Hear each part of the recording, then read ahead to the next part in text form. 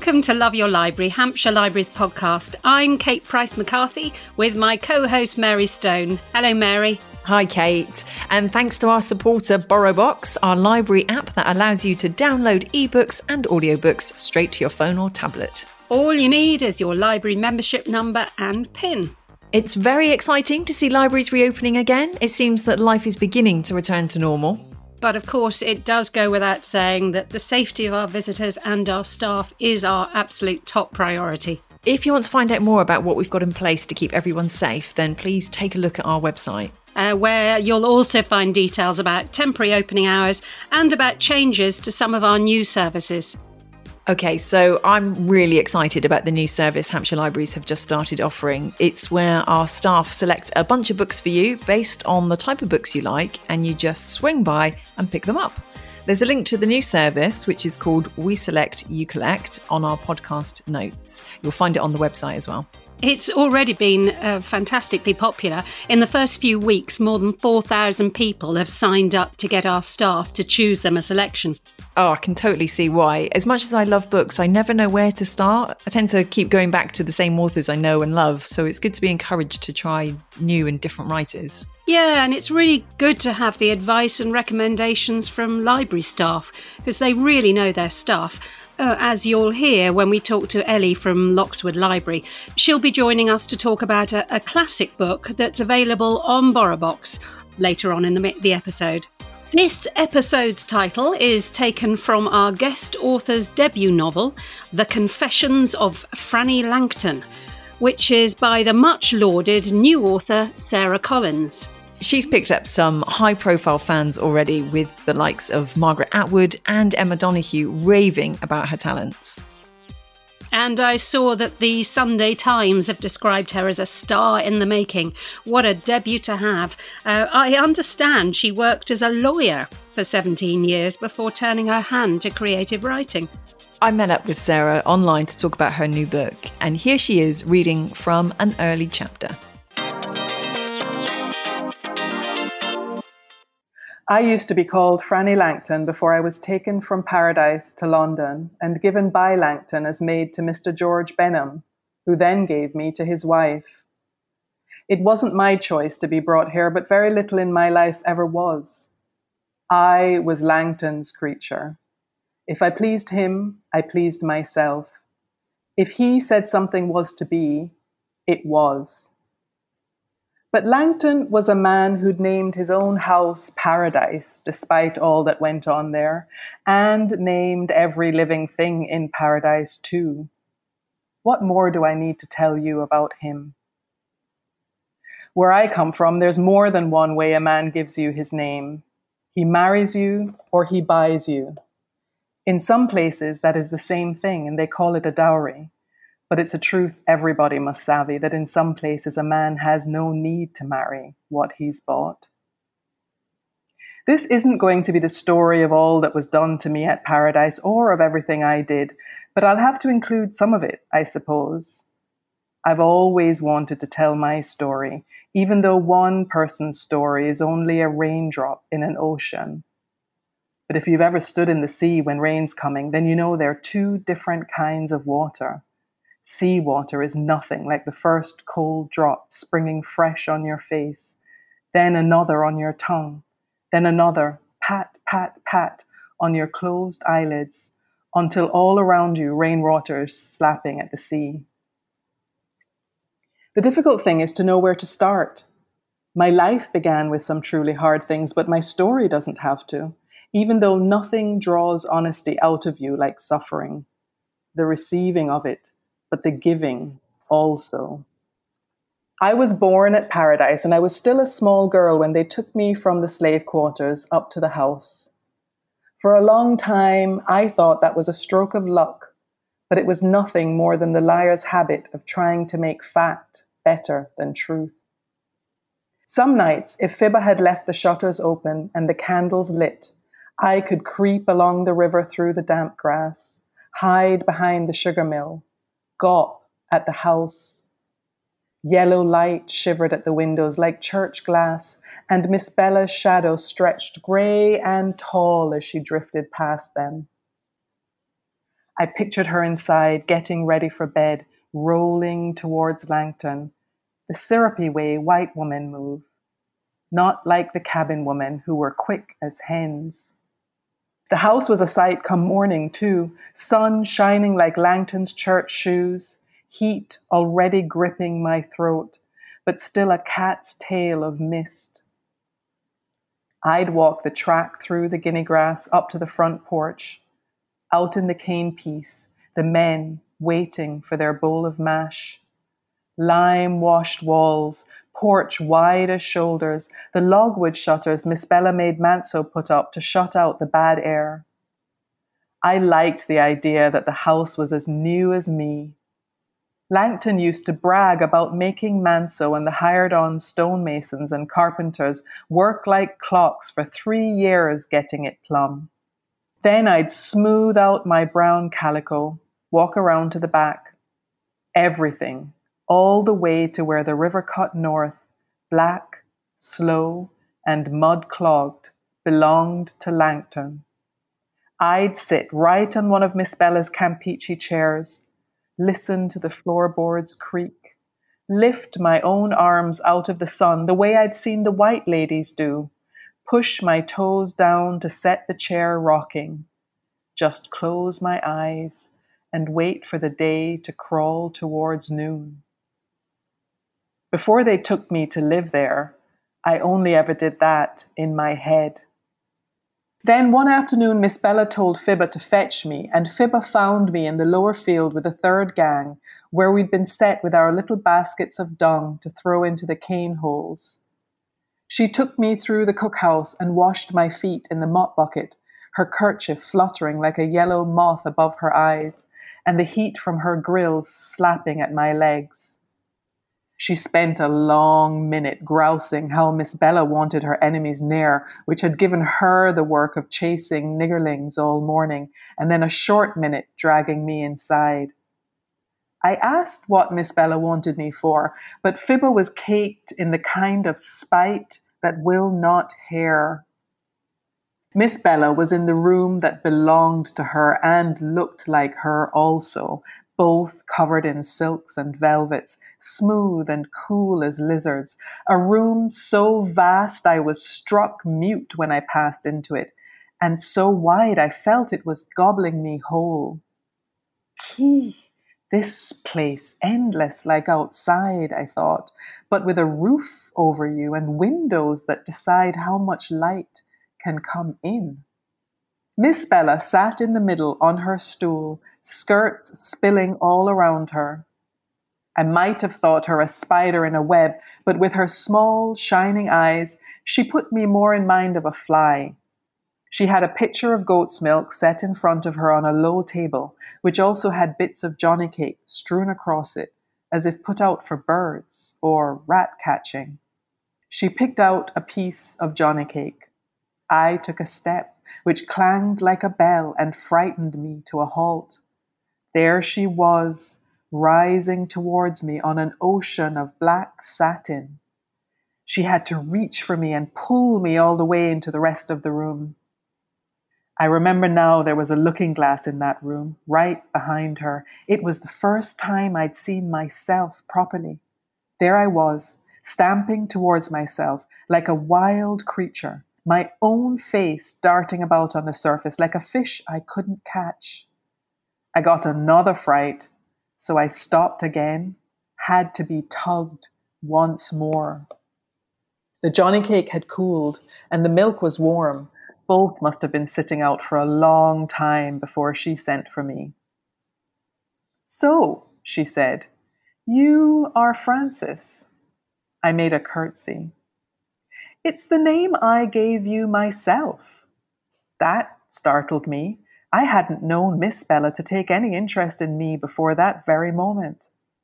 I lost my curtsy and almost slipped and fell.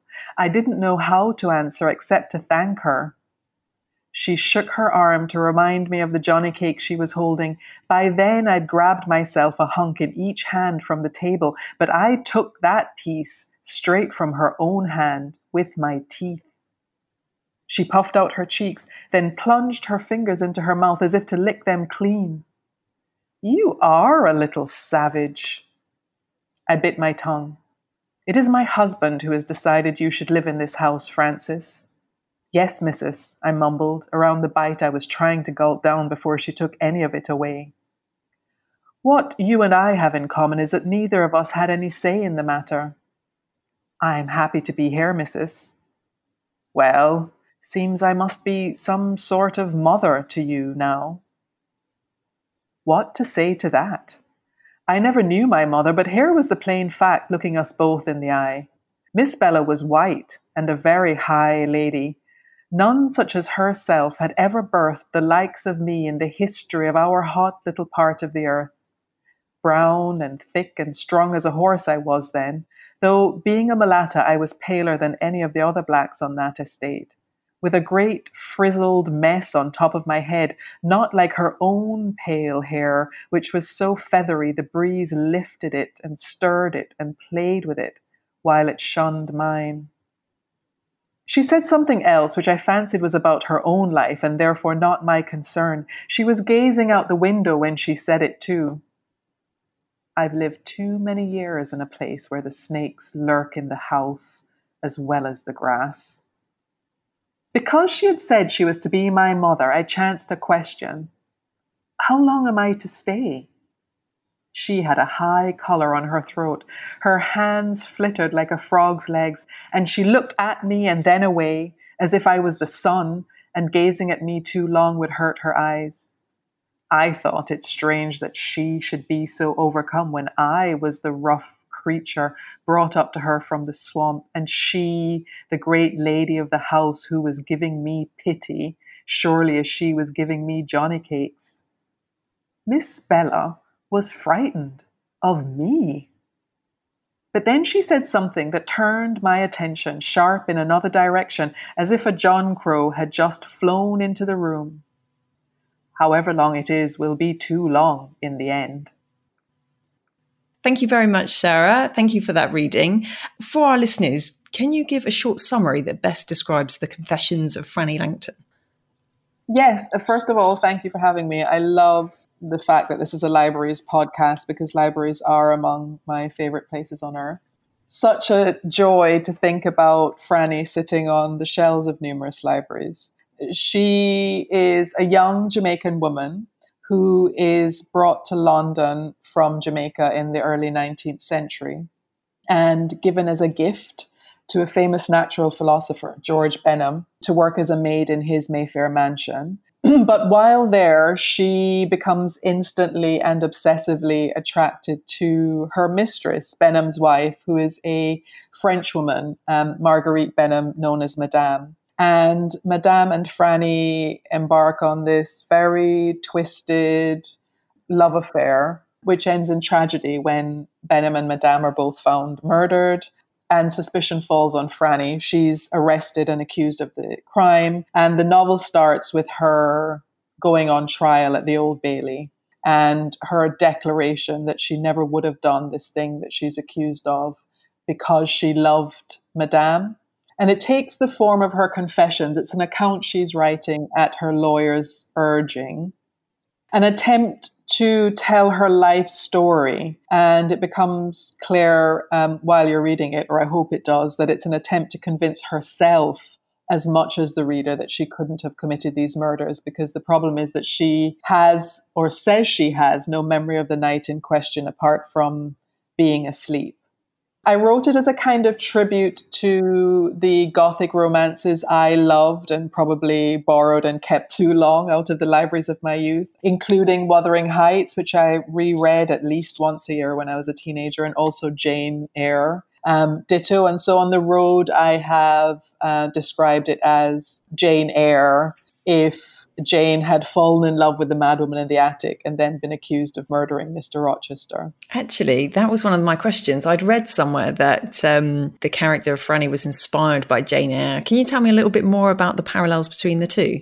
Yes. One of the things I find really attractive about the character of Jane is how she leaps off the page. And I think one of the reasons for that is because there is a live wire of anger, and in particular, the anger of a woman who is being told that she can never reach beyond the boundaries that someone else has imposed on her. It's the really strong driving force behind Jane Eyre. And I feel as if I followed the live wire of that anger through to creating the protagonist of Franny. One of the things that interested me was how do you resist as a woman, and in particular as a Black woman in a society where there is no scope for resisting. And so it's this idea of willful submission, and in particular the marvelous interiority, which is the basis for Jane's own resistance. You know, one might say it's all in Jane's head. A lot of Jane Eyre and a lot of the strength of that book is her commentary on what is happening to her. And ultimately, the resolution is quite conventional. You know, she does end up marrying Rochester when I think murder would have been a far better fate for him. But where she does resist is in her own thoughts and this development of a very strong sense of self, and a self that cannot be taken advantage of, even though that seems impossible when you begin the novel. And that's what I really wanted to follow and try to replicate in Franny. But then because I love Jane Eyre so much, there are all these little nods to that novel. You know, the fact that Madame Benham lives in a room of her own, very high up in the house, very near the attic. The fact that she's very eccentric and some say mad and addicted to laudanum and does, you know, very unusual, let's say, things. The fact that you have a young woman coming into a house which holds its own mysteries and which she has to try and uncover. The fact that she's then separated from Madame, the love interest, but then comes back. There's even a little scene where when the lovers are reunited, Madame says, you know, I called out to you, did you hear me? And so I had great fun. And I think one of the joys of writing a novel is that you can allow yourself those light moments, having great fun, paying tribute to the things that have clearly influenced you. And so I did. Yeah, that was something that struck me actually, was, you know, wondering what that inspiration was. You've talked about Jane Eyre, you've touched on the Gothic novel. I mean, your book, it covers so many things. You deal with slavery, adultery, power, murder. What else really drove you towards writing this story? The thing that came first, and I think it must come first for a lot of novels, was just character. There was a line which survived as a kind of epigraph to the novel, in which Franny basically protests and says, I never would have done this thing you say I've done because I loved her. And I felt like that really unlocked her character for me. And the image that came early and indelibly was of a young Jamaican maid on the steps of a Mayfair mansion. There was a fog, because there always will be a fog in a Gothic novel set in London. And there was this idea that she could have murdered the only woman she ever loved. And how is she going to, it was the character and her predicament. How is she, a Black woman in Georgian London, going to be able to defend herself against this kind of charge in this kind of society with everything that she had going against her? And then it went from there. And I was really very interested in story first and foremost, not in themes. You know, the novel does wind its way through slavery and freedom and science and the position of women in the early 19th century. And there's, you know, even a stint in a Georgian spanking parlor. But what came first for me was the character and that predicament, and how is she going to get out of it? Where will that take her? And then I'm not one of those writers who says you follow where it leads, because, you know, for me, you have to be very honest about the fact that it's painstaking work creating the landscape that your character navigates through. But if you do that work well enough, then the character does take you in surprising directions. And the theme is almost revealed to you at the end, but it's not what you start with. You don't start trying to tackle subjects, you start trying to tackle people. This idea as well that was really compelling was, could a Black woman be the star of one of these Gothic romances that I had loved so much? Because I had never seen it in quite this way.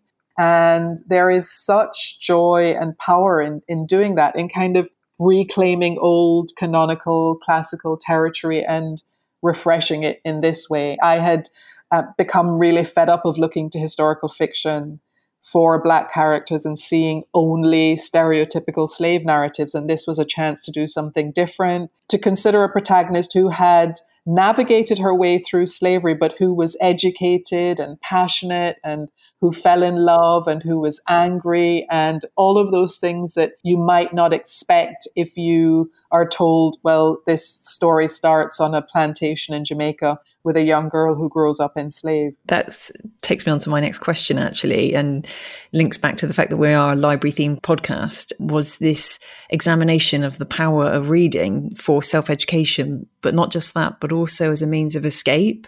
And I just wondered why that was so important to you. Very much like Franny, I'm a huge bookworm. And when I was thinking about the book very early in the writing process and thinking about not wanting to write about a person who had been enslaved because I didn't want to fall into all of the stereotypes or to make it just a narrative of victimhood, I was trying to think about how I could distinguish it. What is it that I really wanted to say? And it was that autobiographical bit that gave me the spark. I've written about this before, but one thing that occurred to me was to ask myself the question, if you were whisked back to late 18th or early 19th century Jamaica by time machine, what would you lose? What about you would be different? I would like to think that at my core, I would be the same. But one of the things that occurred to me is that I have very much been formed by my reading life, and that would be one of the most heartbreaking losses. And after I had that realization, it was very easy then to imagine a young girl like me with the same appetite for books. I remember how much I love them. I remember begging to go to the library on a Saturday. I grew up in a very small island, Grand Cayman. We didn't have big bookshops and we had to wait for books to be brought in by ship and plane. And I also was an immigrant. My family had moved here from Jamaica when I was 4, during the mid-70s when there was a period of real turmoil and political violence in Jamaica. And Jamaicans were not very welcome when I was growing up. So I had all of these feelings of, being alienated and being lonely and trying to kind of figure my place out in the world. And the library and the world of books was where I felt unmitigatedly myself and accepted and, not having to justify my existence, and really identified so strongly with so many of those great female protagonists, including Jane. And so I wanted to recreate that. I wanted this idea of a young girl who would have been exactly like that, but born at a time when there would have been no outlet for it. And just as I could see her on the steps of that Mayfair mansion, I could also see her in the gardens of this Jamaican great house, looking through the window at the books that this beautiful English mistress of hers has collected in the dining room come library, and wondering about them and wanting access to them and wanting to be able to read and wanting an outlet for her own intelligence, and being actually naturally the most intelligent person on that plantation, but with no one bothering about her education except herself. And that's where that came from. And I'm really glad that I did that, because I had not seen a character like that in a novel about that experience before. And tapping into that slightly autobiographical bit of inspiration, I think, is what took me in that direction. So we've talked about your inspiration. What were the biggest challenges you faced when you were writing this book? I can still remember it so vividly. Every time I'm asked this question, I remember one night in particular when I gave up, when I felt completely defeated by it. And the whole time I wrote the book, I felt that I had bitten off more than I can chew. At one point I said to my agent, this book is beyond me. I don't have the capacity to write it. It's finishing me off, and it will finish me off before I ever finish it off.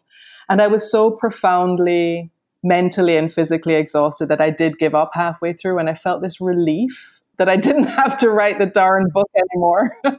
The one thing I could say to aspiring writers that I learned about going through that is that actually the biggest trick is just finishing the book, and even just finishing it in a very rough, ready, unappealing way. Finish it and give yourself something then to go back over and to revise and to work with. And the next day, I gave up. I binge watched something on Netflix. I thought, I'm free. I'm finally free of this horrible burden of writing this novel. But the next morning I woke up, and as I had woken up for the whole 12 months to that point that I'd been writing the book, I woke up with something that Franny wanted to say. Lines would sort of coalesce overnight in my subconscious, and then I'd wake up and they would drive me out of bed and back to the book. And that is exactly what happened the next morning. And I went back to it, and it was around about that time, I think, or very soon after that, that I developed one of the lines that has now become my favorite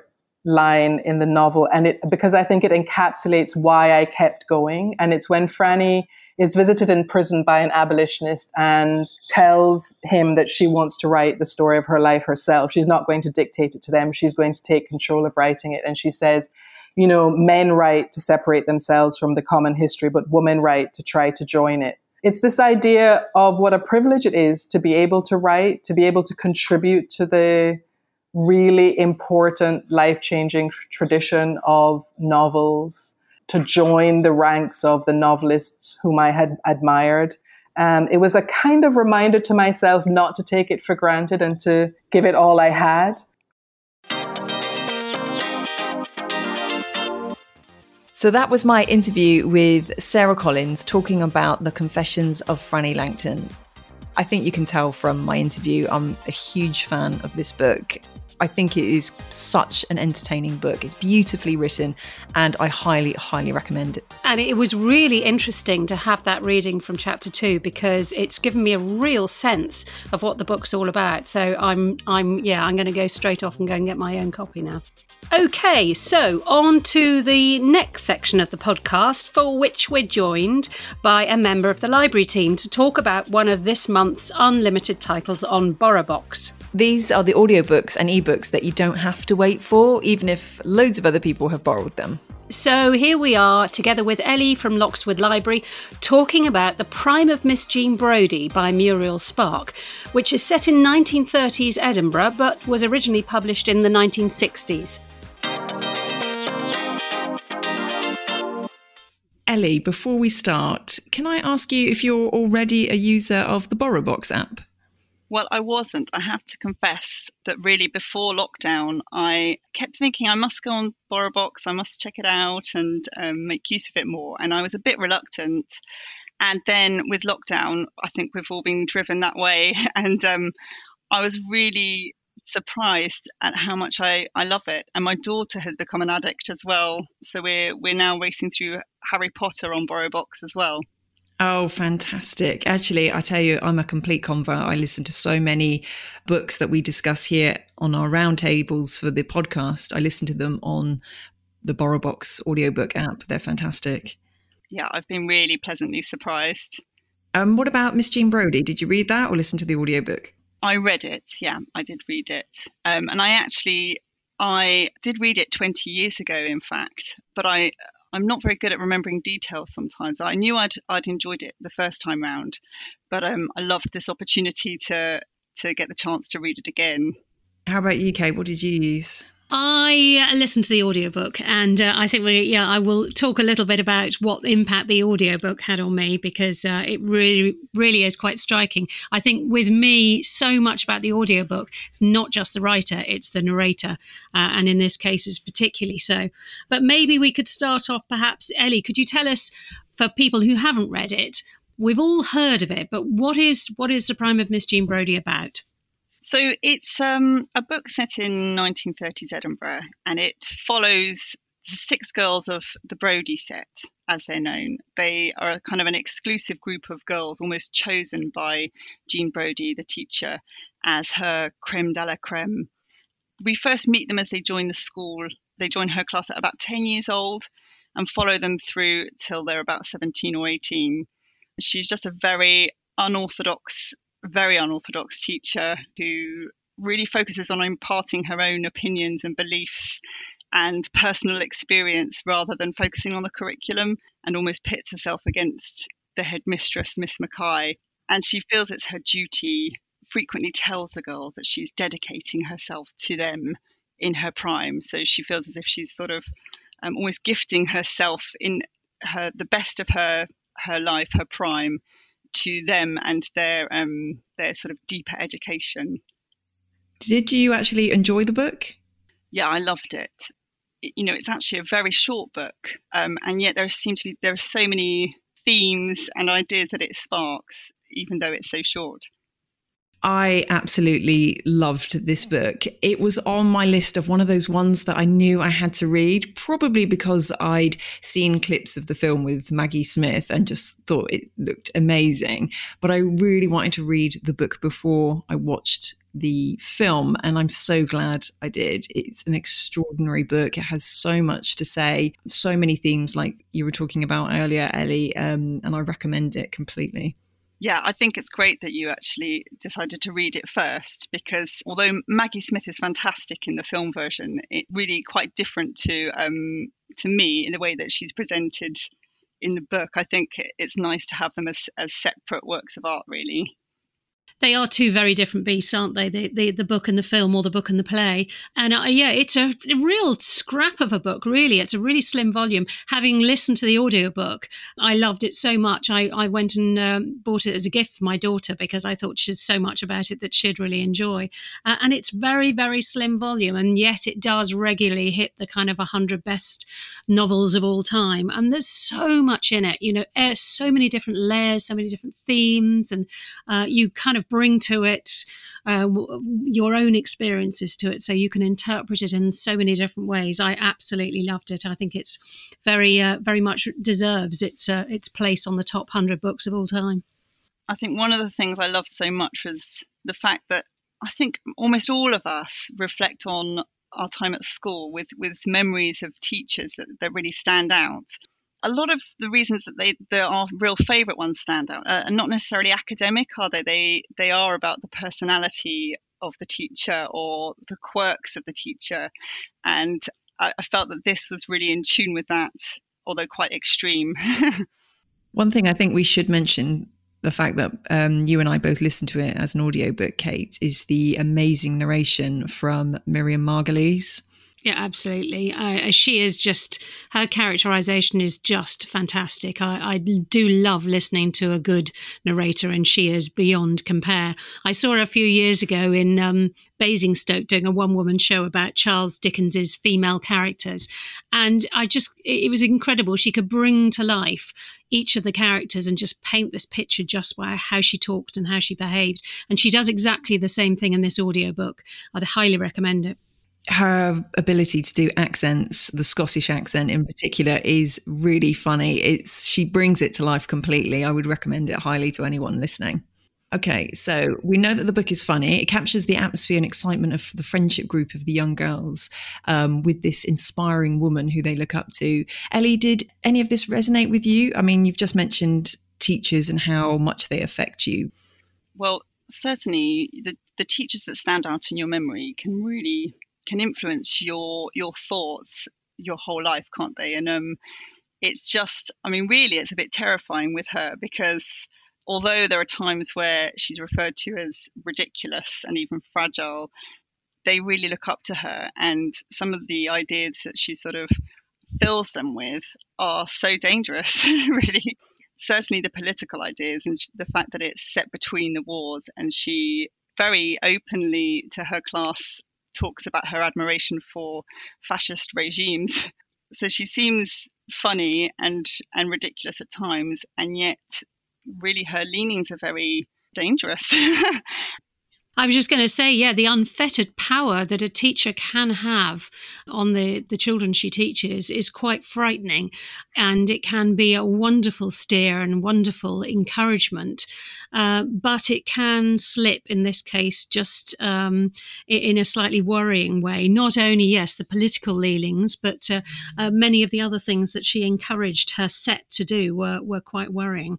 I mean, there was all sorts of things about it I loved about this book, but I really loved the flights of, well, in some ways, one of the main characters is Sandy, one of the Jean Brodie set. It's pretty much all told from Sandy's perspective. And she has these wonderful flights of imagination that help her get through dull walks and dull lessons. And I really enjoyed that. But I was also, one of the other things I wanted to pick up briefly was this really interesting theme of women between the wars. And it was something in an earlier podcast, Tracy Chevalier talked about in her book, Single Thread, because there were a lot of these women that didn't get married. There were too many women around, if you like, as so many people had died in the First World War. And this is something that in The Prime Miss Jean Brodie, you get a completely different angle on, because they're not so much surplus women as they are these women in their prime.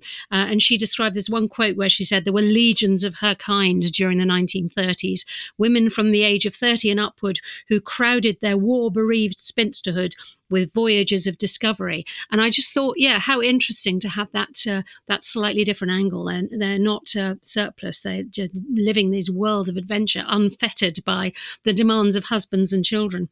It's an interesting idea, isn't it? This voyage of discovery, that it's almost as if she is trying to channel those different girls into different avenues to fulfill all of the roles that she can't necessarily fulfill.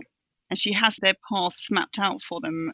That's another interesting idea, isn't it? That it's fascinating. She talks on and on about how she is dedicating herself to them, but really she is using them and exploiting them to create a life that she wants for herself. Yes, certainly. The idea that she'll hold back, won't she, from affairs with a married man, but then sort of encourage it in another way. That's an extraordinary episode in the book. You just wonder what on earth what is her motivations? And that's something that I constantly ask throughout the book is, what is motivating her to do this? Or what is motivating Sandy to behave in this way or another? And I love that, where there's an ambiguity you don't really understand and you want to understand. And that's what is one of the reasons that makes me, I carry on thinking about it afterwards, because I'm always questioning what it is, and there aren't any clear-cut answers necessarily. So much of it seemed to be about power, having power and being able to use that power to get what you want, really. One of the other great themes of the book also is betrayal and loyalty. Quite early on, we learned that Miss Brodie is betrayed by one of her own set. But one of the characters says it's only possible to betray where loyalty is due. Obviously, we need to think about the fact that this was written in the 1960s, so there was a real preoccupation with the Cold War and loyalty, and also at that time reflecting back on the war and those fascist regimes that we talked about earlier, which are mentioned throughout the book.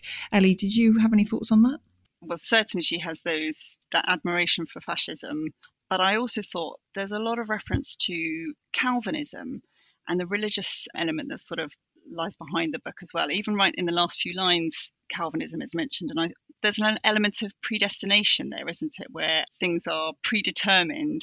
I thought that really is in tune with the narrative structure, the fact that when you have references to the girls, there's often a flash forward to their future, isn't there, to what their fate will be later on, as if it's all mapped out already. And I thought it's either that line, the religious line, or it's almost like Miss Jean Brodie is a dictator in her own class or with her own set, that she is pushing them down that particular line in a way. One of the girls describes her as like a god, don't they, at one point? She thinks she's the god of Calvinism and sees the beginning and the end. It's something like that. Religion is something that comes up quite frequently in Muriel Sparks' work, because I think she's somebody she converted to Catholicism, I think. Is that right? I'm trying to remember now, but religion is always an important aspect of her books. I also thought goodness, there was so much to pull apart in this book. We could carry on forever. But the theme of teaching was really interesting, in the fact that Miss Brodie defines education as a leading out of what's already in the student's soul, whereas intrusion, of planting something in a student's mind of what was not there before, is not the right thing to do at all.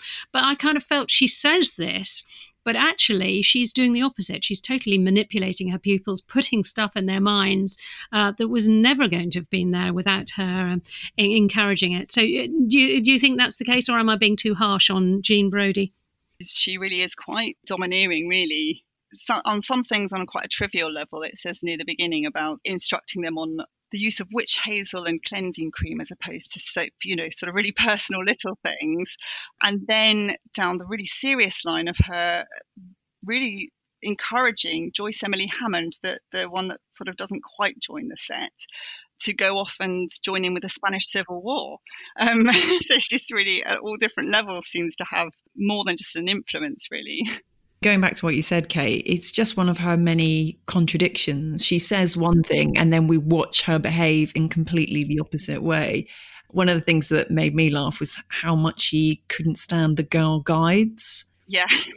And really, as Sandy sort of realised, it's jealousy because she sees that organisation that might rival her own. So really, she just despises what she in fact herself wants.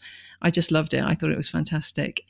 I really love that Sandy definitely to me seems like the main, it is, as you said, through her eyes really more than anybody else's. And, she's famous for her vowel sounds, but also her insight. And it's interesting that she's always referred to as having these tiny piggy eyes, these little eyes, when actually she seems to have the best vision or the most realistic vision perhaps of Jean Brodie of all of them in the end.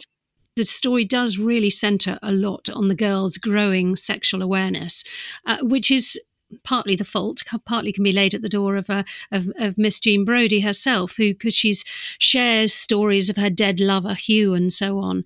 And I think it really is under her influence that Sandy and her friend Jenny, they become really quite preoccupied with sex at an early age, talking and giggling about it, fantasizing and writing these long, broken-hearted stories about imagining Miss Brodie having sex with their singing teacher and all sorts of things. But a lot of it is, it's been provoked by Jean Brodie's romantic stories.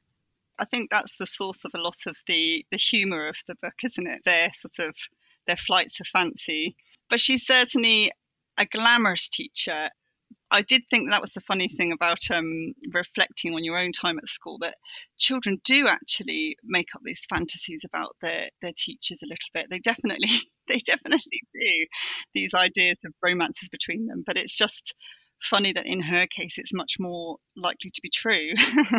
I was going to add that the preoccupation with sex amongst the young pupils paves the way for what happens towards the end of the book and Brodie's plans for one of the girls. So what starts out as quite innocent actually takes on a much darker meaning. I think that goes with quite a lot of the themes in the book, doesn't it? That actually there's a lot of comedy to be had to a certain level, and then actually could lead to quite a poignant or even dangerous, more sinister end towards the end of the book. Yeah, I mean, some of the girls that come under her influence have quite sad endings to their personal stories. So we do see the dangerous influence that Brodie has on each of them. Yes, it's right. I don't know about you, but I found the idea with Mary McGregor. I mean, actually, you learn quite early on in the book, don't you, what her fate is to be later on. Maybe that's some kind of warning about the way that all of them could go.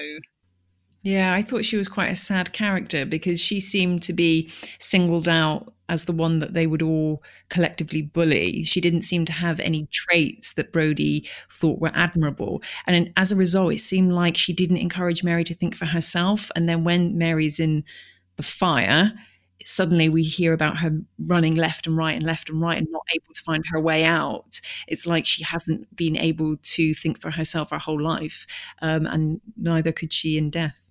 Goodness, I hadn't even thought of that, but no, that's absolutely true. I thought this book was structured. There was incredibly complex. That the mixed times. It was they were the age of 11, then they were going up to 18. And then talking about their death and going into their middle age as well. It was for such a short book, it was incredibly complex. It was, but it keeps you hooked. all the way. Yeah, I really you couldn't think? stop thinking about it afterwards as well. Really kept thinking about it afterwards for quite some time. And yeah, particularly Mary McGregor, I think, just when you looked at the different ways that they were pigeonholed and their descriptions, and she's so often called just a silent lump. Yeah, it's quite sad, but quite thoughtful as well, what happens. Yeah, as I say, we could carry on talking forever. But one final thing I was going to say is that towards the end of the book, Sandy does start thinking of Jean Brodie as ridiculous. And I was interested in that change of perspective as she grows up. And do you think she does become a ridiculous character towards the end? I do think in a way she's a really strange contradiction, isn't she? Because when I think it's one of the male teachers earlier on calls her magnificent, and I agreed with that she does seem kind of magnificent, and yet then when she's referred to as ridiculous later, yes, by Sandy, I thought, yeah, that's true as well. She's really quite a contradiction, isn't she? And complex. She's such a complex character. And I think that the views of the other characters towards her says something about them. So for Sandy, who hero worships her at the beginning, to then call her ridiculous at the end tells us more about the journey that Sandy has gone on herself, I think. Yeah. Did you notice how as much as Sandy seems to, love Jean Brodie, she's also, as you said before, she sort of drifts off in the lessons and has these flights of fancy and really imagining these amazing situations. But she's also really drawn to the science lab, to Miss Lockhart's science lab. And there's almost this appeal of going from, they talk a lot about art in Jean Brodie's class, and Miss Brodie clearly puts art above everything else. And yet the girls are all really drawn to the science lab, the sort of glamour of all the chemicals and the white coats and everything, of the more sort of black and white world of science in the end. And maybe we see Sandy sort of progressing that way gradually as she goes up towards the upper school. She becomes attracted to science and logic and becomes removed from the fantasy world that she belongs to herself, but also that Brodie fosters with the girls. Yes, exactly. Yeah. It is an extraordinary book because so much of this seems to have been so planned and so carefully mapped out. And yet you also feel it's a very naturally written book that's come so much from her own personal experiences. So to be able to do that balancing act is quite a feat. Only 5 or 6 chapters, I believe, in the end. And it's neatly packed in there, isn't it? Well, thank you very much for your insight, Ellie. Safe to say we all enjoyed that book, and we'll have another expert from the library team with us in next month's podcast. Thanks to Ellie from Loxwood Library. As well as the prime of Miss Jean Brodie, there's quite a few other new unlimited titles on BorrowBox this month. You'll find the full list on our podcast notes, but we'll just mention a few here. So there is The Unexpected Return of Josephine Fox by Claire Gradditch, which is set in Romsey. And My Brother's Road gets a couple of mentions in this book, which he was very excited about. We'll be uploading a podcast interview with Claire about this book in a week or so well worth a listen. Another one on the list this month is An Unsuitable Match by Joanna Trollope. You may remember that we have an interview with Joanna about this book in one of our earlier podcasts. If you haven't listened to it, give it a try. She's really good fun. She is such a character, isn't she, Joanna Trollope? One of the feature titles for July is also our virtual book club choice. You'll find links to this online reading group, which we call Digital Readers, on the Hampshire Library's Facebook page. This month, it's The Beekeeper of Aleppo by Christy Lefteri, a moving and realistic description of the refugee experience told through the eyes of Nuri, a Syrian beekeeper, and his wife, Avra. So download the book and join the conversation through our Hampshire Library's Facebook page. There's a particularly bumper crop of new children's unlimited titles on BorrowBox this month because, of course, it's the start of the annual Summer Reading Challenge. This is where primary school children are challenged to read 6 books over the summer holidays when literacy levels can otherwise dip Last year, a staggering 26,000 children took part in the challenge with Hampshire Libraries. This year, it's going to be a bit different because although libraries are open, we are encouraging people to keep their visits to as short a time as possible. So this year's Summer Reading Challenge is going to be online. We'll include a link to our special website where children can register to take part. It's packed with activities, videos, book reviews and updates to keep children involved with the challenge all summer long. You'll also find our libraries have properly embraced the Silly Squad theme of this year's Reading Challenge on their different Facebook pages. If you want to know a little bit more about the Summer Reading Challenge, if you haven't taken part before and you want a bit of inspiration, we've actually got a podcast episode about the Summer Reading Challenge featuring the very talented local writer, Ali Sparks. So well worth a listen.